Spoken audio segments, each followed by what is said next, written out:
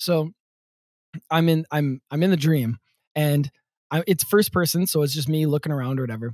I'm on a basketball court, and it's about to start a pickup game. And it occurs to me, or somebody says to me in the dream, that it's going to be full court, that it's not just a half court game, that we're going to be playing full court.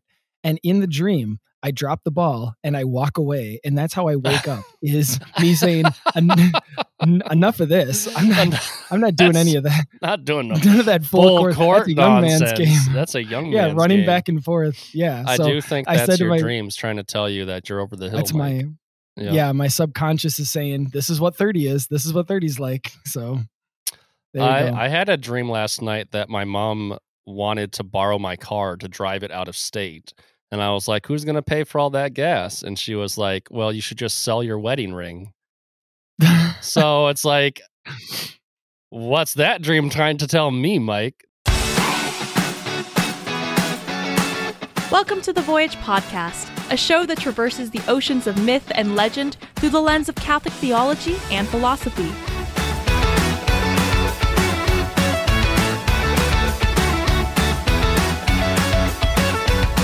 Come aboard as we set sail in pursuit of the heroic life and Christian virtue, with your hosts, Mike Schramm and Jacob Platty. Okay. So vampires. Yeah, vampires. Speaking of, there's a famous... Talk about derailing. There's a famous painting called The Nightmare that has like this golem-looking creature, almost like a gargoyle, like sitting on top of a woman's chest. It's from the 19th century, I can picture that. Yeah, it's pretty famous. You see that oftentimes in like vampire collections. They'll use that as like an image of a vampire. Like when somebody's researching, like when they're like, "Oh my gosh, is this a vampire?" And that's part of their research montage. Yeah, exactly. Yeah, that's going to show up in that student's PowerPoint presentation. That image is going to. Honestly, it's a creepy image. So it works. Yeah. So that's how we're tying the dreams to the vampires, Mike. See, I solved the problem. Sure. Thank goodness. Glad one of us can keep this train rolling. Anyway, since we're still on Monster Month, since this Monster Month it's like you had to pick the October where there's 5 Tuesdays. So since we're still in Monster Month, which I am so excited about. Hopefully we don't. So we're going through. And you wanted to be like, oh, it's so basic. We're talking about zombies, but it's like, what could be more basic than vampires? So why don't you kick us off? You know what? We're going to go through some of our favorites. This is my opportunity. The reason why we're doing this vampire. And you know what? Before all said and done, I suspect we are going to do a second episode on Dracula. So this is kind of a two-parter, which we've been trying to get away from. You suspect, as if the Dracula wasn't your first idea. The Dracula, I want to talk about Dracula, but there's this, you see, Mike, this is a hobby horse of mine. A blood-sucking, undead hobby horse of mine, where I am going to bring back the true folklore of vampirism for a world that has turned them into sparkly, sun-drenched lovers or something like that. I have no idea what that's a reference to. Yeah, what reference could I possibly be making? Or I mean, honestly, we're going to go through all of it, but there's so much to discuss here, and hopefully it's not going to turn into just one giant cloud yelling lecture, but this is my platform. I have a platform, and I'm going to use it for the things I think are important, and that is demystifying vampirism. He chooses the day that our culture producer calls in sick to to say, this is where I finally get to say my piece. Right? We're going to set the record straight on this thoroughly abused folklore, which is way cool, especially for Christians. And it's going to take 2 episodes if you combine Dracula as like a second half to this episode. We'll say that Jacob has that Von Helsing complex. He's got to. I have a Van Helsing complex. That's right. Okay. So, but I also recognize that because this could just turn into me like lecturing the audience. So I thought ultimately I was like, you know what? We're going to make a little vampire story sandwich, Mike. And the first piece of bread is going to be just pop culture fun stuff. Let's just talk about a few vampire movies we like or stories. That's accessible. We're going to, it's like a compliment sandwich, only it's like interesting things for the audience in the front, stuff only Jacob cares about in the middle, interesting things for the audience on the end. And hopefully we just keep them. Hopefully they just persevere through my I'll be ranting. sure to give the timestamp so people know when to skip ahead. But you know what? I think this is all very interesting stuff. So hopefully our audience will too. But yeah, let's start out with some fun idea. Like, let's keep it fun. Let's like lure them in with the fun stuff. Yeah. So let's talk about vampire movies or books. We can't talk about vampire movies without first talking about the basis, the foundation for vampire movies, which is of course Twilight. And so I thought that yes, Twilight. I wanted to go on that. I wanted to go on that angle. Yeah. Nice. No. So of course referring to the sparkly, sexy vampires that you were talking about. But anyway, What are some real? I can remember some real fun ones. Yeah. Well, here's the thing. I'm super horror movie guru, vampire guru. I'm curious, like, what's your background? I mean, like, do you care about this topic at all? Are there any movies that you actually like that are about vampires? Blah blah. Blah blah. Well, I should have said blah blah. But speaking as I probably the first I can remember, probably too young, but have seen From Dusk Till Dawn, the Quentin Tarantino, George Clooney. That is truly a Robert Rodriguez. Is that? Yeah, that's right. But, Robert Rodriguez. Yeah. Quentin Tarantino helped write it, and it was directed by Robert Rodriguez, though. Though I believe it definitely has that feel to it. Well, all right. So it's an interesting case because it's there's two different movies that are slapped together. Do you remember how there was that Grindhouse thing that happened in the early 2000s where it was Tarantino and Rodriguez, and they both directed a film based upon old cheesy, crazy movies from the 70s, and they showed back to back in theaters. From Dusk Till Dawn is actually kind of like a prototype of that. And if you watch that movie, the first half of it is Quentin Tarantino's movie. And it's got a very different vibe. The bad guys they capture, it's like a Reservoir Dogs almost kind of vibe to it. Yeah, they take a hostage. It's about two brothers. One's played by Quentin Tarantino, and he's crazy. The other one's played by George Clooney, and he's like the straight-laced one. Yeah, it's what a wild thing that this movie exists. But like that one's really Tarantino-esque, and it's them talking witty dialogue, and it gets kind of crazy and sadistic. It's very talking Tarantino. About burgers from McDonald's, I think, something like that. Or no, that's Pulp Fiction. Yeah, that is Pulp Fiction. It is that sort of like mundane conversation, like you were saying, mundane in the face of this, sometimes it's grisly situation. The second half, though, is when they get to a vampire infested. Actually, it's an adult strip club on the border, Mexican border. Thanks for saying an adult strip club and not a well, not for the kids, right? Thanks for giving that qualifier. But it's infested with vampires, and that's like a really loony, goofy second half of a movie, and that's Robert Rodriguez's half of the movie, and so it's almost like they did the Grindhouse thing like 10 years in just like one film, though. Anyway, that's a great pick. That's a great pick. It's not for the kids, but they get holy water and super soakers. This is a movie where you have a family. There's a lot of good themes in that movie too. It's about like family and redemption and all that. The father is a father.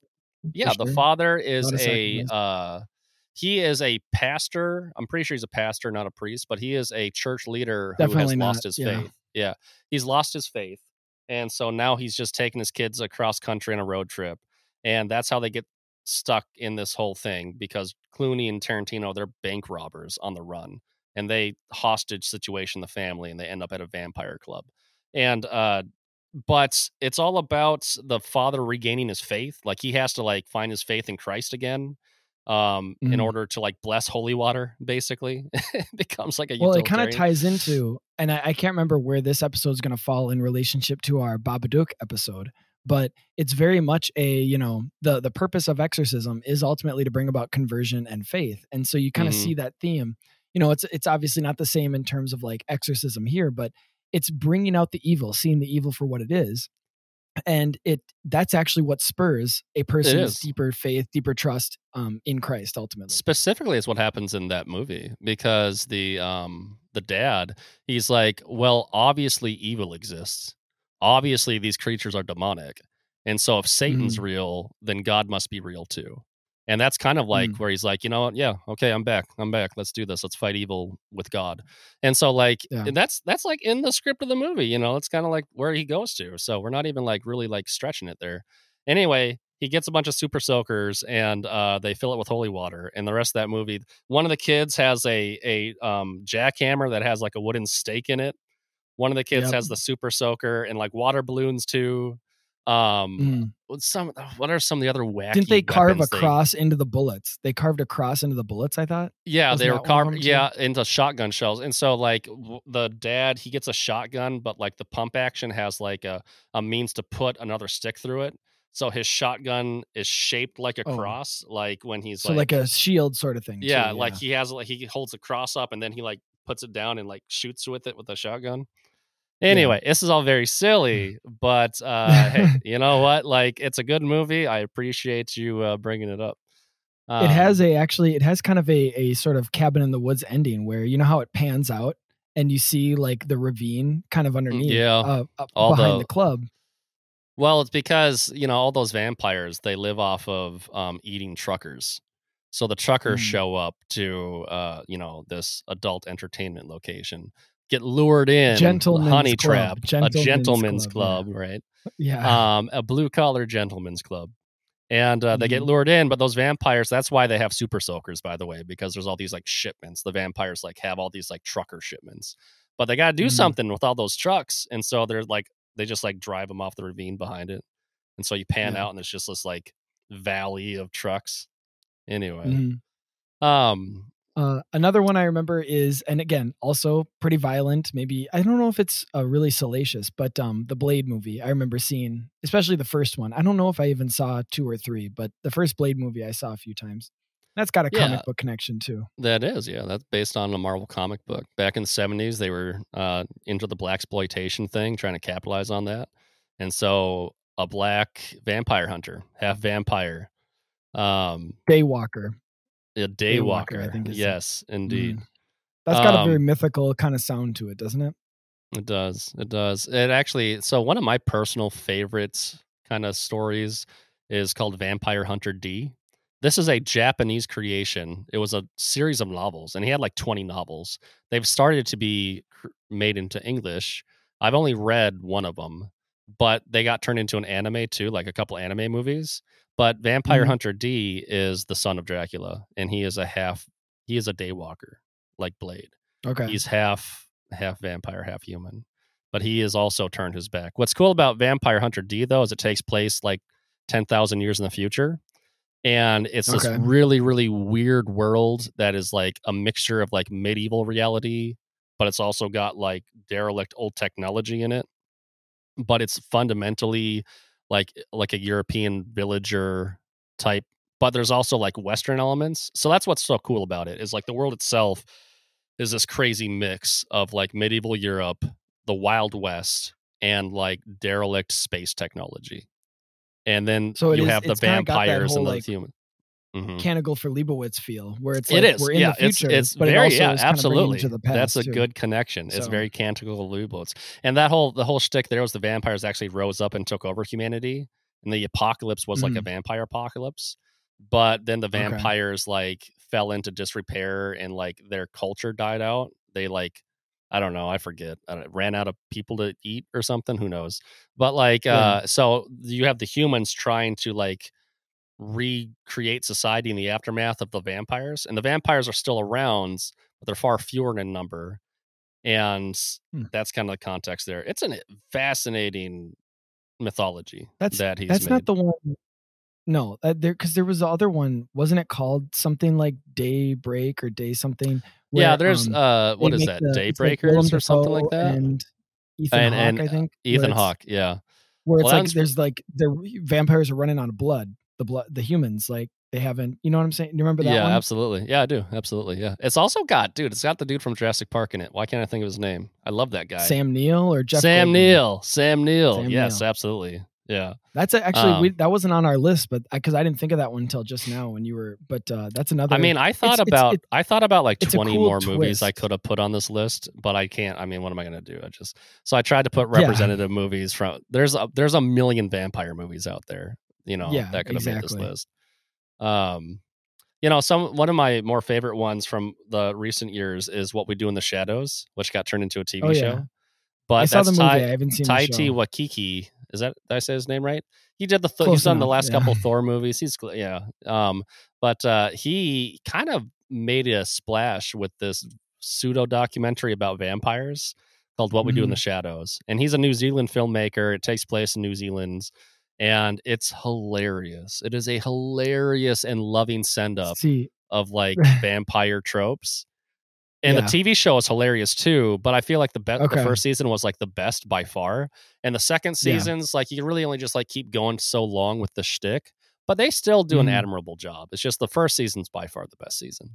Well, and the movie, I remember the draw for me was actually Jermaine Clement from Flight of the Conchords was in there. Okay. And so that was before I'd even heard of the director.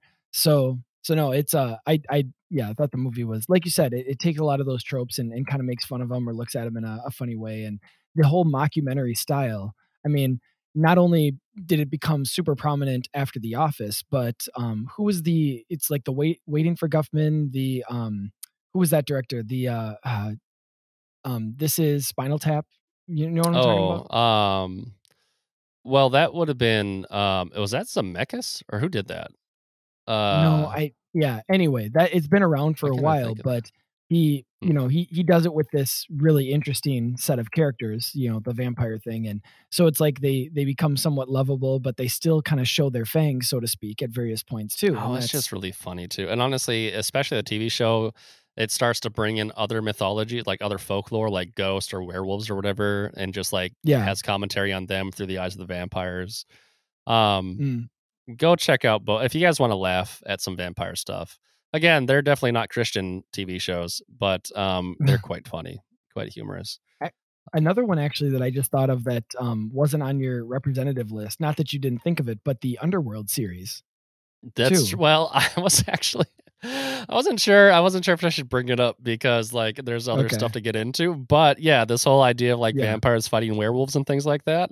Hey, okay, so fun. That's fun. I like that. That's like a lot of fun. This idea that there's like vampires and werewolves and they hate each other and things like that. We're gonna find out that is not historically based. What? We'll just say that. Yeah, I'm afraid the folklore. This is not reflected in the folklore, but I don't know sure which came is first, fun. Underworld or Twilight, but they lied to me. Yes. I have a chess set. I have a chess set that's vampires and werewolves. That's how much I think this is a fun idea.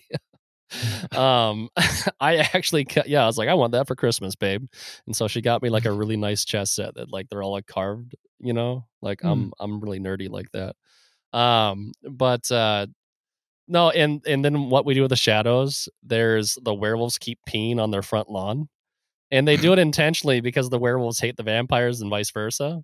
And so like the beginning of it is like, get off my lawn, quit doing that. They keep catching them peeing on their lawn and things like that.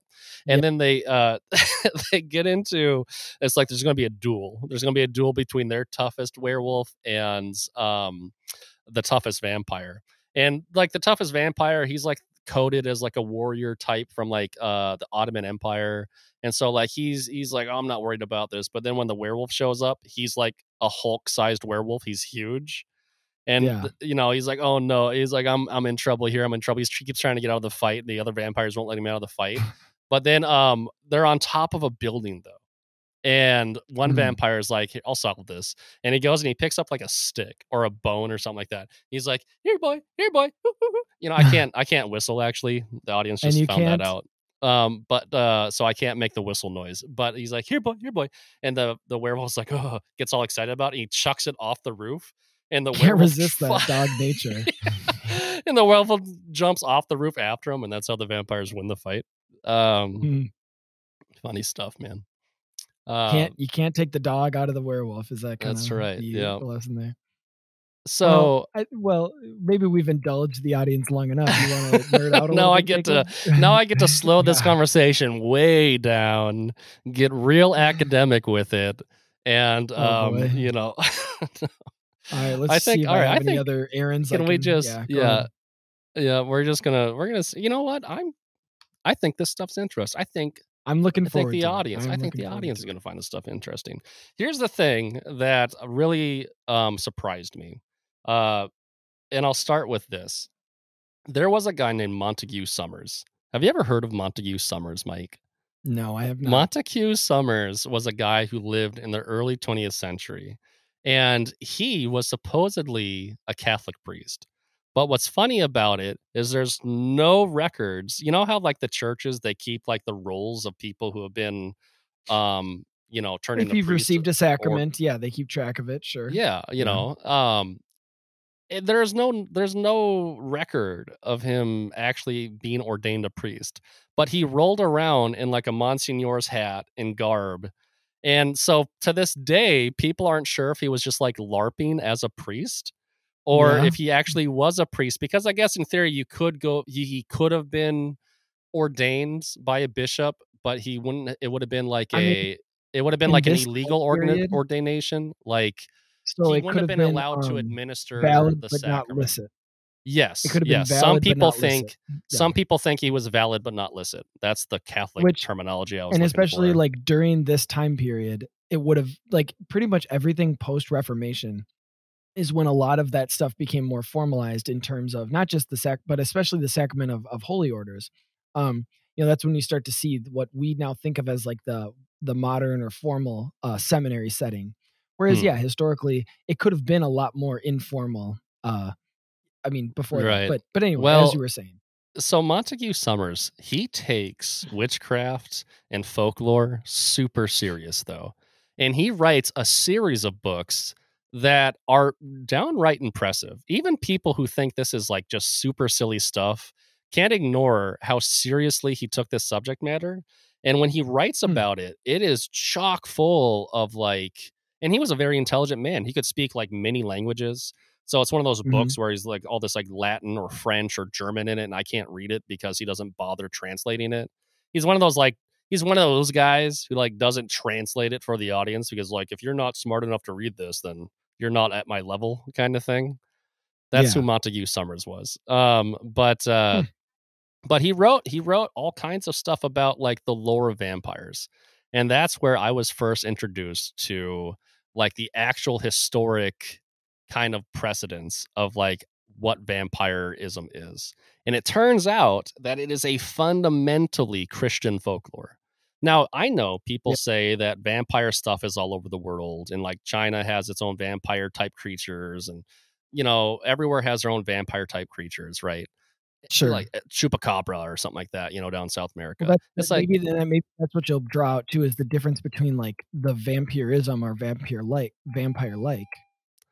Well, I don't know. Versus like the formal, like the kind of the vampire as such. Is that? Yeah, we'll get to. I probably not. I mean, I don't know. We'll see where the conversation goes. The thing is that like I don't much care for this idea that vampires exist all over the world. I mean, that's true, but like all those different creatures that like suck blood, they're not the vampire that we think of in modern culture. The vampire that we think of in modern culture is this. It's because these ideas of like blood sucking, they do exist all over the world. We are going to get into that for sure. This idea of blood sucking, what's up with that? But the idea that like an undead thing that comes back from the grave to prey upon other humans and is repelled by holy water and garlic and crosses, these are all Christian themes. And the reason why all those things exist is because of Christian roots and things like that. And so it's almost like the vampire is just this like super Christian soaked folklore. And for someone who kind of likes horror stuff, that just makes it really fun for me, right? So to get into the specifics of it, most of this stuff also, as an Eastern Orthodox Christian, this is all coming from Eastern Europe. It's Greece specifically, and then also like the Baltic countries up above it, and like the Russian, the Slavic countries. So not only is it like super Christian folklore, it's actually super Eastern Orthodox Christian folklore. So even more fun for me, right? Yeah. But it's not that the themes of it are regulated to the eastern side of Europe or eastern side of the faith or anything like that. The themes, they're pretty universal. So for the medieval mind, this is where I have to get all intellectual, nerdy, academic, is we got to talk about how medievals viewed reality and why this thing called the vampire makes sense and develops and forms as a folklore in the context of the medieval mind. Okay. So step one, evil, like we have this like super modern, like zoological method of categorizing creatures. So like there's zebras and there's elephants and there's humans and blah, blah, blah. And like everything has a category, right? Honestly, I think the Catholic Church helped perpetuate this type of thing. So thanks, Catholics. But medieval people, it's science, okay? Yeah, that's fine. There's good reasons to categorize things. But it's, to the more woo-woo folk in the East, or the medieval peasant for that matter, right? West or East or whatever. Evil is just evil. Like there's not like this kind of like deep breakdown of categorization. It's just like there's Satan, and Satan is trying to hurt you. And Satan has all kinds of different ways to try to hurt you. And sometimes those ways are like physical oppression, like, sometimes it's like demonic possession or whatever. Sometimes it's being attacked. Sometimes it's being raided by Vikings. Sometimes it's a werewolf. Sometimes it's a vampire, right? I mean, like, and there's always some kind of witch involved, So like, and all of that is just one big lump of evil that is the opposite of Christ and his church and the kingdom of God. And there's no real, and this is why when you get into like the folklore of this stuff, it's all kind of like nonsensical in the sense that there doesn't, vampires and werewolves are the same thing. And, your modern mind is going to be like, wait a second, vampires and werewolves aren't the same thing. But you do see like, so like, for example, Dracula, he can turn into a wolf, right? There's carryover. Yeah. There's definitely carryover. That's true. But there's even like literal examples. Like Dracula turns into different creatures. He can turn into a bat. He can turn into a wolf. He can turn into, because he's a werewolf. Vampires are werewolves, right? And vice versa. That's why this idea that like vampires and werewolves hate each other and, they're, fighting each other across millennia, while fun, is not from the folklore. In the folklore story is really what you're telling me. That's all it is. Well, and the other thing that has to get brought into it is like the occult practice stuff, right? So it's all witchcraft. It's all like a relationship with Satan, right? And so when we're talking about like where these things come from, it always has to do with satanic corruption. And so what will happen is that you will have a human and he will sell his soul to the devil in some way.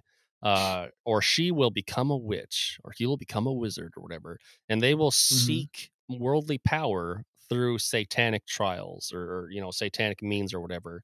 And they will become like in league with Satan, right? Like a Dr. Faustus type character, right? When they die.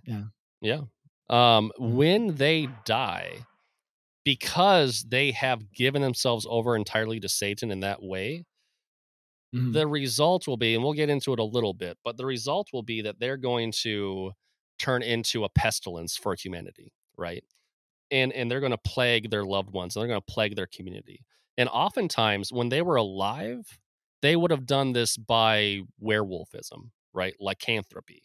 They would have been like, because when you lose the image of God, when you are no longer seeking the image and likeness of God, then you revert back to your base animal instincts, right?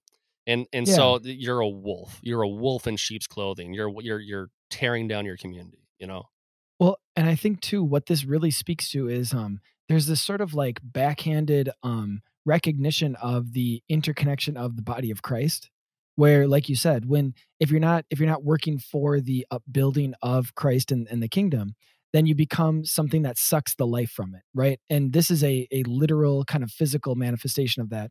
And like you said, you lose so much of your humanity, but there's still enough there where you can almost like, it kind of goes back to our when we talk about the uncanny valley, where it's like there still has to be enough humanity there for you to like recognize it, but then enough that's taken away where it becomes unnatural or uncomfortable.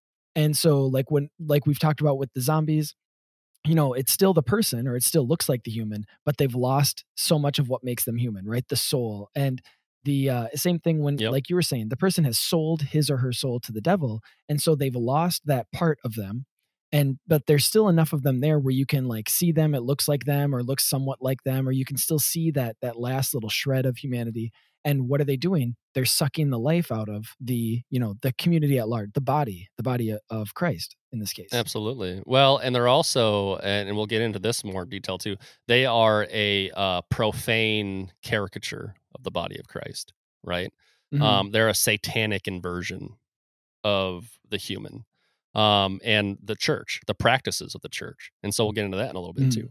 But that's where the whole how many times have you seen in a zombie show or a vampire show where like you have someone that has to like kill their loved one who's turned into a zombie or a vampire or something like that, and there's someone else in the room, they're like, that's not your husband anymore, or that's not your son anymore, But like you were saying, it still looks like my husband. It still looks like my son. And or is there a little bit of my son still there, a little bit of my husband still there, and can I cope with being the one to actually kill? What little left of it was there? There is a really, really good 19th century story from a guy named Tolstoy, but it's not the Tolstoy that we're all thinking of. It's like different Tolstoy. I know. Shucks. This was Alexei Tolstoy. And he wrote a really, really great traditional piece of fiction called The Family of the Vordelak, because Vordelak was like a Eastern Slavic word for vampire. And in that story, it's about a family that slowly gets turned in. They all get turned into vampires because they can't kill the dad. The dad is the first person to fall, and he's like, "Hey, if I come back in 10 days and I'm not back within 10 days, you got to kill me when I come back. You got to stake me in the heart." And he doesn't explain why, but he's just like, "If I'm after 10 days, if I'm late, you got to kill me." And he does come back late, but they won't kill him. And subsequently, the entire family falls, right? And it's all told from the perspective of like a person who is like staying with the family, like hospitality style, as he's traveling across Europe. And it's really great. It's a great little piece of Gothic fiction. I think it was from France, but it's about it takes place in Eastern Europe. Cool. But yeah, it's this idea that the family can't bring themselves to harm because of that Satan disguising themselves, garbing themselves in your loved one, And that's what this vampire stuff is very much about, is like the person comes back to destroy his family, specifically, especially this old folklore stuff, because what we have now in like modern interpretations of the vampire is that like they just travel the world, right? And they're kind of untethered. They don't have family, and they just prey upon strangers and things like that. That is 100% not traditional vampire folklore. Well, because it's almost like now, because we've tried to like rehabilitate the image where it's like, oh, they just want to be left alone. They're trying to stay away from everybody until they, because nature dictates they have to eat. And so, like you said, they become this sort of like wandering, I guess, traveler or whatever, because they've been kicked out of humanity, as if humanity is the real problem. Is that kind of the juxtaposition you're creating? Well, the juxtaposition I'm pointing out is that in the traditional folklore, they harm their loved ones specifically, right? And I don't mean that in the sense that this vampire has fallen in love with Bella and he doesn't want to harm her, Like I'm talking about like they come back. That axe. It's a very popular story that everyone knows about. Sure. It kind of speaks to the whole you have to invite Dracula in too, which we'll get more into when we get to the and you do episode. Have to. That's the other thing. It's like even in the traditional, the father has to get invited back in, and like so when he shows up, when the father shows back up after 10 days, he's like, "Aren't you going to invite me in? I'm your father." He pulls like the father card. He's like, "What is this? What are you guys crazy?" And they get all ashamed and they like bring him into the house. And it's like, oh, you guys are so dumb. He told you not to do this. Your father told you not to do this, and here you go. You're the one yelling at the screen, like, "Don't go in there! Don't invite him in." Exactly, right. But no. So in traditional folklore, a vampire comes back and like kills his mom, and then kills his sister, and then kills his brother, kills his children, right?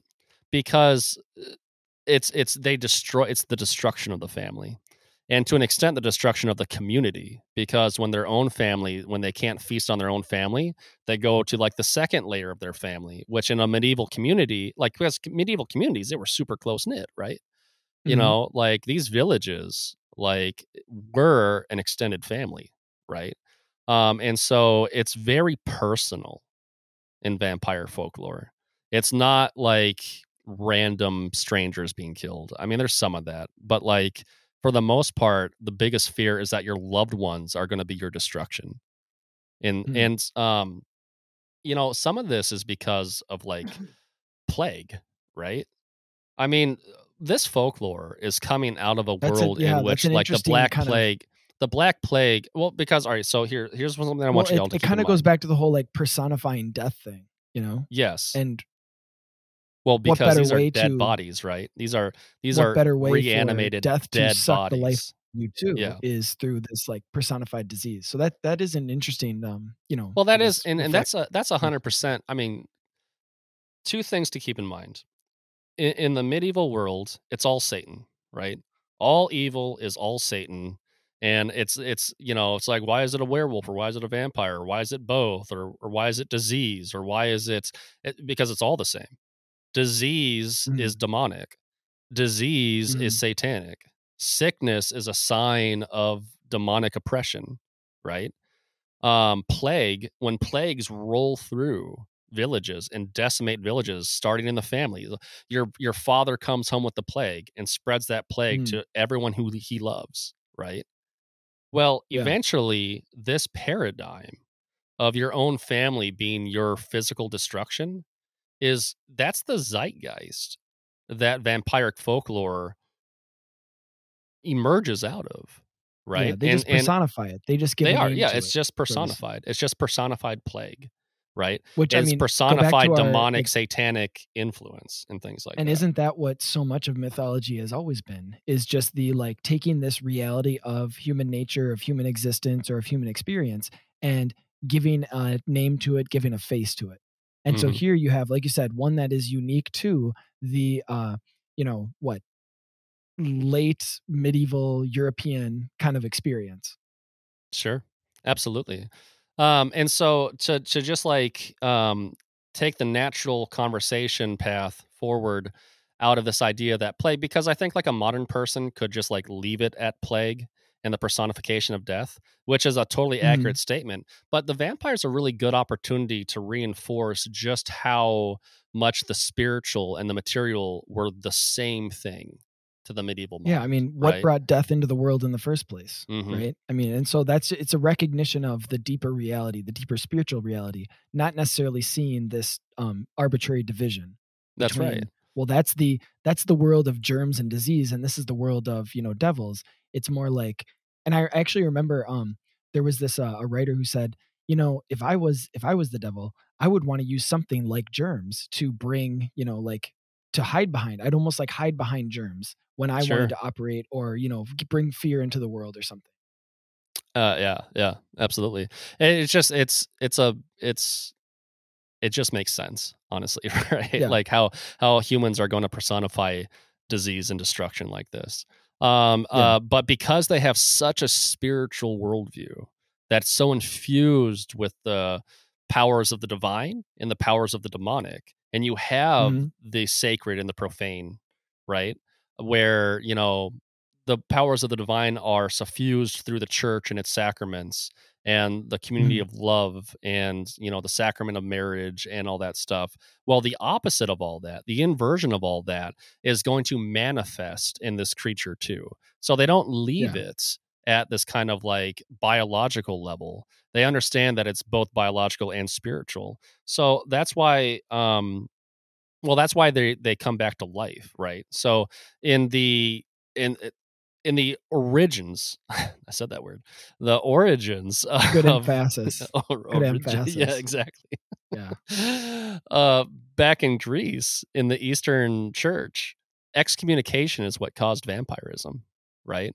Once you are excommunicated from the life of Christ, from the body of Christ, that's a surefire way to become a plague upon humanity, to be in your death. Because when you die, your body won't corrupt. This is how it was understood. And like, you know, I don't think this was like the official doctrine of the church, but I think this is like the opinion that like peasant people had in Greece back in like 400 AD, right?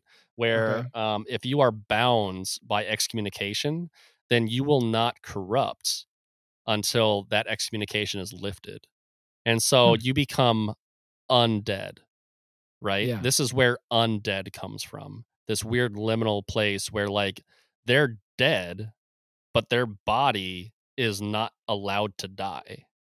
And so because of the excommunication and because it's another lack of unity that it has with all the other Christians who have fallen asleep, right? Those who have it's in a sense their soul is at rest, at peace with the rest of the body of Christ, but this one can't experience that because, like you said, it's stuck in this in-between space.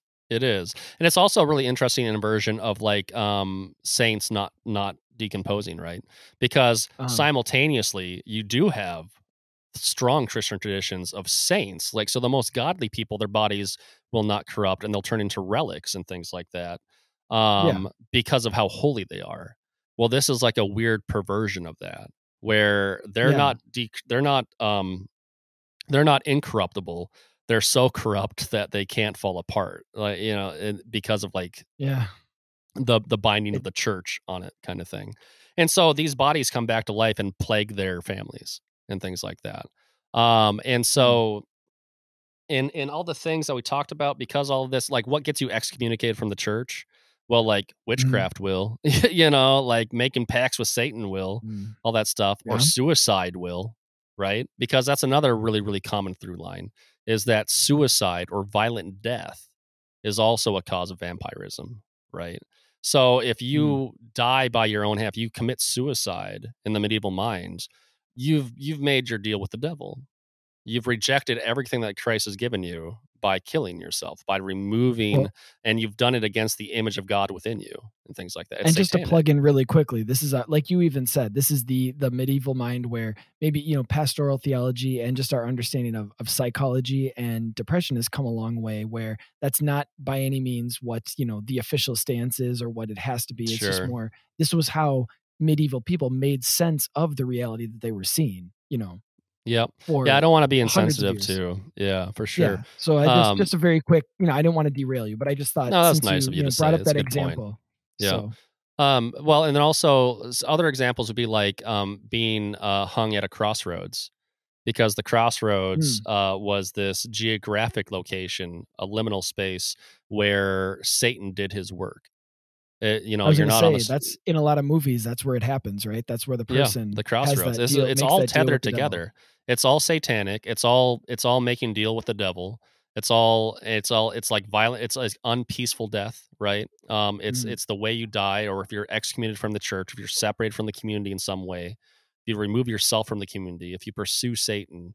This is when you become a plague upon your family and your community, and you come back from the dead because you can't die. You can't, death was given by God as a boon for humanity so they wouldn't live in sin forever. They wouldn't live in sin for eternity. If you reject that, then you will live forever in sin as a vampire.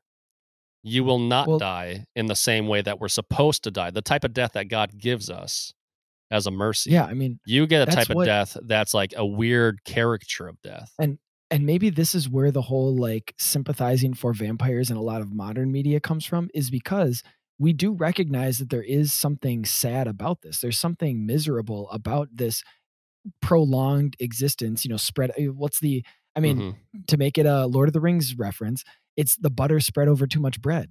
Like that's exactly what Bilbo's taught. Like he's becoming, right? That's a vampiric. There's our bingo. There's our, all the way down. Yep. So, but it's that's exactly what, Tolkien was drawing from when he has his Gollum character, when he has what is happening to Bilbo, fortunately slowly. And they talk about the circumstances for that. But it's also why, if you remember, maybe as a kid, did you have to, in like 6th grade, have to read Tuck Everlasting, where they drink from the spring and they live forever?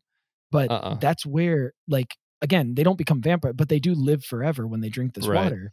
And the family did it accidentally, so they weren't trying to. But you sympathize with them because you recognize how out of place they feel, how it feels like their existence is just drawn. Yeah, how tough that would be. Well, even people who it's the same thing with Well, even people who caricature the Christian promise of eternal life, they'll say, "I don't want that. I don't want to live forever," kind of thing, because they recognize that if you think that eternal life is sequential, if it's chronos, that becomes a hell over time, right? The one thing I do think those types of themes are good fodder for vampire movies. Go back and listen to our time episode from a couple of weeks ago, by the way. But like Interview with the Vampire, there was a movie that had Brad Pitt and the Tom Cruise. Tom Cruise.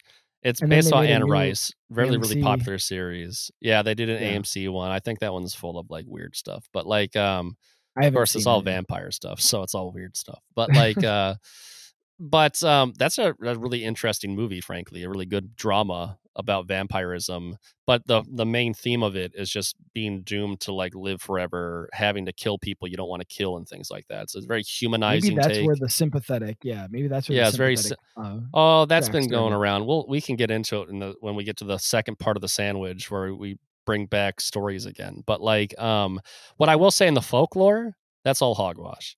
In the folklore, it's kind of like when we were talking about how like you don't have to sympathize with orcs in our Mandalorian episodes. Like, no, they're parasites.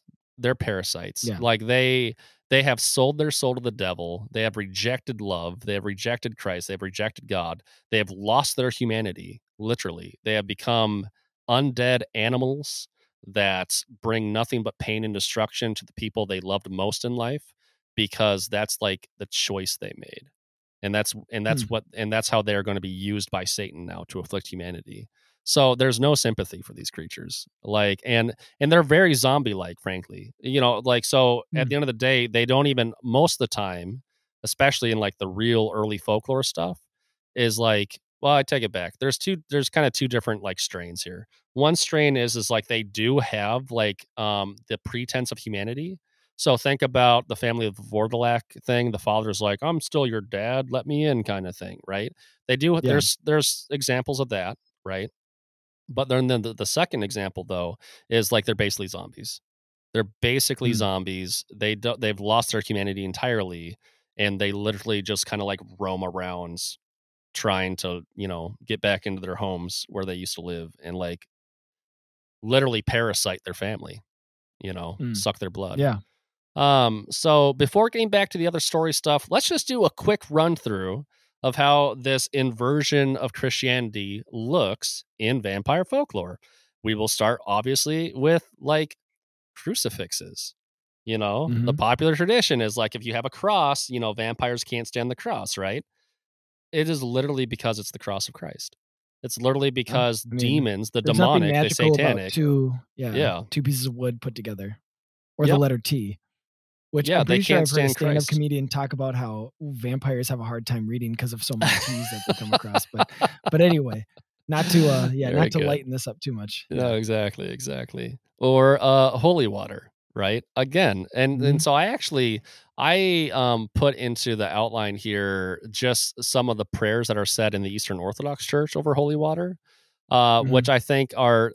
I'm just going to read them real quick for the sake of this episode. That these waters may be sanctified by the power and effectual operation and descent of the Holy Spirit.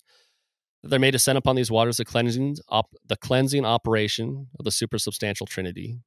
And remember, folks, we're talking like this is all like plague and disease stuff, right? The vampire is like a parasite and a disease upon humanity. This idea of cleanliness, of purification, as opposed to like disease, right? I mean, think of like leprosy in the Old and New Testament, It's the idea that there's no difference between being healthy physically and being healthy spiritually and things like that. Sure.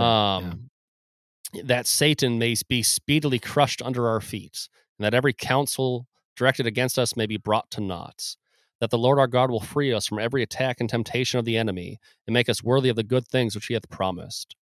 So these things, some of these prayers are what's said over holy water when it gets blessed, right?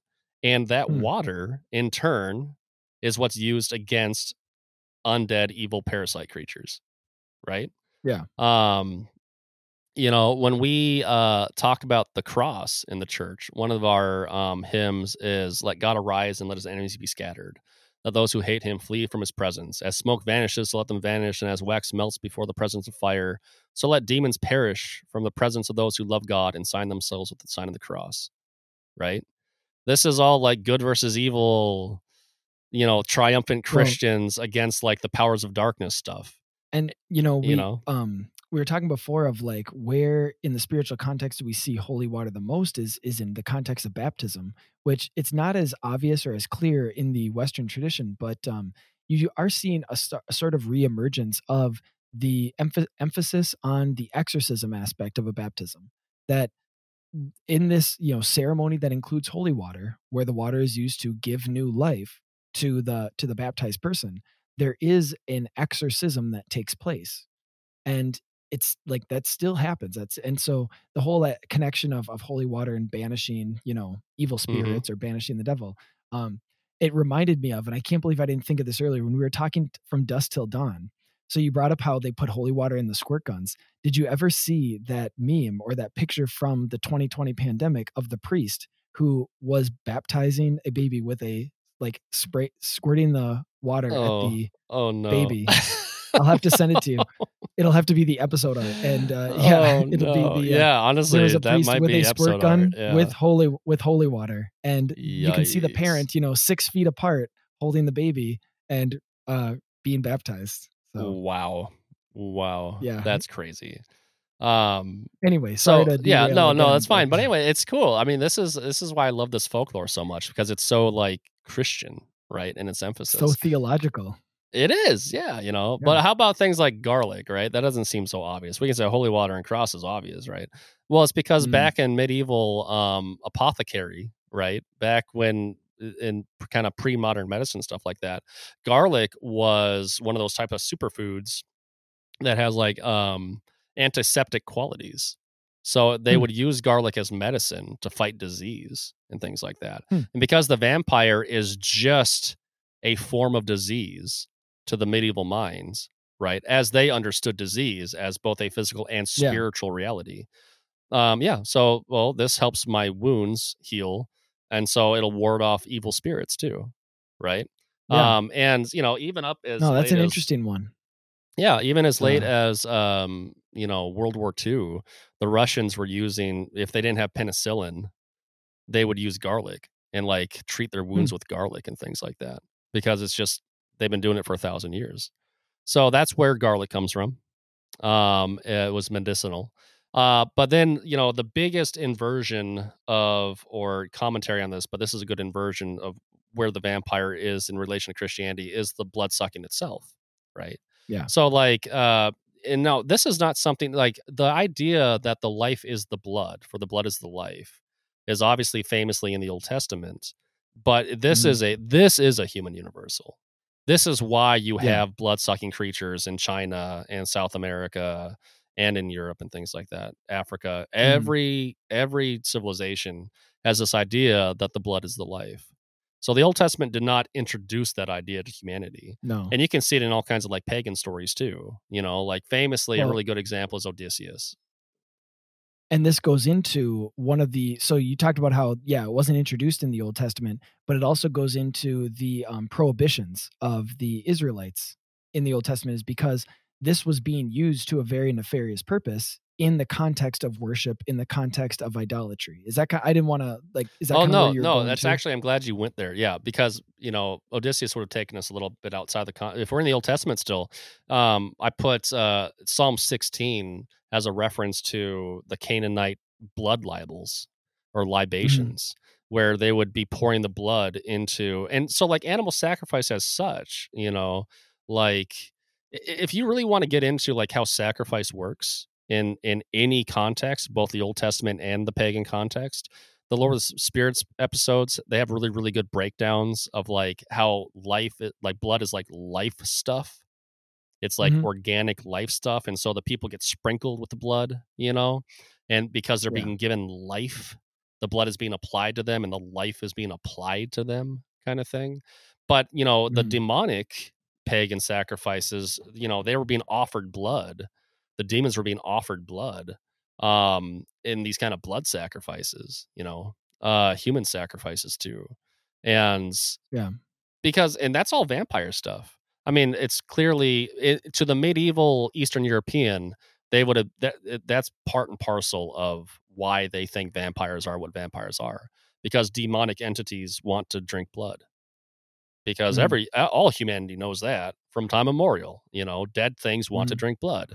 And so where I was going was Odysseus, has a really good example. Homer, Odysseus has to feed blood to the dead people so that they can talk, because they need life stuff.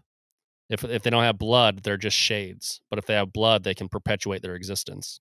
Well, and you see this in a lot of not even necessarily vampire stories, but when somebody is like doing some sort of magical conjuring or creating some sort of seal, it always requires, the character has to like cut his hand and let some of the blood drop into the cauldron or into the, you know what I'm saying? Into the thing. Yeah, absolutely. Give a bit of their life. So, but it's this idea of, it's, whatever spirit you're conjuring is like drinking that blood. It's taking that in. And usually it's a bad guy. So it kind of, kind of works. It's kind of fitting. So no doubt.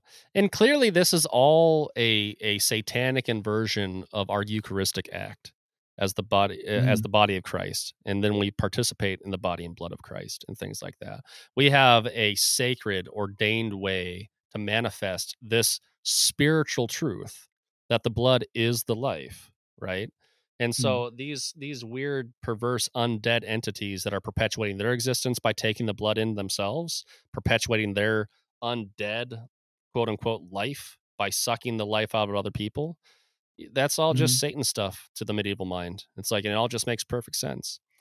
So I know that we're wrapping up. We're getting to the end of this episode, but I promised a second loaf of bread, a second piece of bread on this. And that's intentional because next time we're going to talk about Dracula. You can't have a conversation about vampires and not bring up Dracula, but there's so much to unpack in Dracula that I was like, I need a second episode, right? But a brief little, literary review of the things leading up to Dracula works for this episode. So let me just give you a quick rundown. It starts with Lord Byron.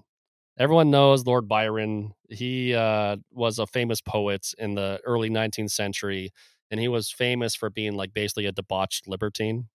And he introduces the first English poem of that references vampirism. It was called the Giaour or the Giaour. I don't know how to pronounce it, but it's not a poem about vampires, but it has an example of vampirism in it. And I won't read all of it, but you can go Google like what he says about vampires, and it's a reference to a person coming back to the dead and killing their family, right? In other words, we're not at Sexy Vampire in 1809 when Lord Byron is writing about vampires. Even though Lord Byron himself is a famously debauched person, he understands vampire, and he learned this in Greece, by the way. He took one of those like European tours of the continent, and he went to Greece, and that's where he heard of vampires. But and in that context, the vampire comes back and kills their family, right? So we're not sexy vampires yet, folk. But he had a buddy who quickly became not his buddy, named John Polidori. He was his doctor, his traveling doctor. He was the same age as Lord Byron, but he came to hate Lord Byron because Lord Byron was a jerk. And so he wrote a vampire story called The Vampire. Creative. But hey, if it's like the first one, then he gets it. I was going to say it is because exactly. They didn't even people didn't even know what vampires were. And so you can just say The Vampire. It's not what's that? Vampire story, it's The Vampire story. Yeah. And he literally just takes Byron and turns him into a vampire character named Lord Ruthven. And Lord Ruthven, he goes around seducing women all over Europe and like killing them and like ruining their reputations. That is literally so this is like a super not veiled attack on Byron's character. But this is the origin of the sexy vampire that seduces women and all that stuff. It's The Vampire by John Polidori. 1819. If we're seeing it through the lens of sin, because we can see sin itself as sucking the spiritual life from a community. And you're talking Victorians, like what's the sin that they're like obsessed with in terms of sucking the life or the respectability out of the community? It's going to be something to do with lust. It's going to be something to do with, and so that you have this vampire who is already symbolic of sucking the life from. And now it's like, how do we, almost like spiritualize that, but not spiritualize it in the sense of like actual spirituality. It's more like the spirit of our community. That seems like a good sort of analog. They're not mutually exclusive, and that's why we're actually, when you get to Dracula, you're going to see both. But this is kind of like the prototypes. This is like where all these things, because we went through a whole episode of like vampire lore where it's pestilence and disease and demonism and killing your family. It's like, well, how do you get to sexy vampire? How do you get to sparkling sexy vampire, in the sun from all that? Well, kind of through John Polidori, because he's making fun of Lord Byron, or he wants to tear down Lord Byron's reputation. And so one of the things Lord about this, Byron is fine with this. He's like, hey, I can. And honestly, but there's no references to Christianity in The Vampire by John Polidori. He really is like, he's taken this idea of like destroying people by sucking their blood, but it's not within a Christian context at all. Right. Because this is like romanticism and post-enlightenment, and he's really just adopting this folklore to fit a very different story type. And so that's where you actually see the divergence in English literature. You start with Lord Byron himself actually having a reference to a traditional like vampires are a pest that killed their family, but then you get John Polidori, his buddy, creating a vampire tale that becomes really popular, but it's all about the sexy vampire that lures women. After that, you get Varney the Vampire in the mid-19th century. That is, I haven't actually read this because it's like 800 pages, but it was really popular at the time. That's an example of a vampire that, so far as I know, it's not like rooted in Christian tropes. It's still just a vampire rolling around, attacking strangers, traveling the continents, just like pulpy, salacious, biting on women's necks type stuff. But then these are all like the most popular. I should mention that Family of the Vortilac. This was a French story, but it got translated into English, and that was a really famous one too. That one is very traditional. That one has killing the family rooted in, the cross becomes like the main character gets saved because he's wearing a cross, and the cross intervenes between him and this person that's going to kill him, kind of thing. There's a monk in it that gives him advice, so that one still has a lot of like Eastern European Christian tropes in it. But then in the 1870s, you get Carmilla, which is a great story. I actually love the story Carmilla. It's really famous nowadays because it's got a lot of like proto-lesbian stuff in it. And even I have to admit that the story does have things that are really easy to get lesbian connotations from. Like the main character's like, it's like she loved me like I was a man, like it's like, okay. But Carmilla, she can't stand Christian stuff. So they got the Christian stuff back in it. There's a funeral procession, they're singing hymns, and she has to like stop her ears up and like, la, la, la, la, la, I don't want to hear this, she gets sick. And then after that you get Dracula.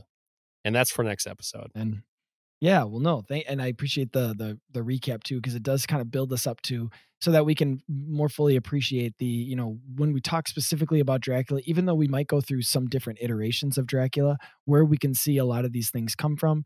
And now that we have this foundation too, seeing a lot of the very explicitly spiritual side to it too. So yeah, thank you, Jacob. And thank you guys for coming to listen to this episode of the Voyage podcast. Look forward to hearing from you guys. Leave a 5-star rating, leave a positive review, positive comment, and that can kind of get this podcast out to more listeners, and we can start to just kind of share this conversation with others. Thanks, guys. Come back, part 2. Thanks for listening to Voyage Podcast. The Voyage Podcast is a production of Voyage Comics and Publishing, which seeks to create exceptional entertainment informed by Catholic values that inspire people to live a heroic life. Voyage Comics seeks to advance truth and beauty found in powerful stories. To learn more, visit voyagecomics.com. You can also follow us on Facebook, Twitter, and Instagram.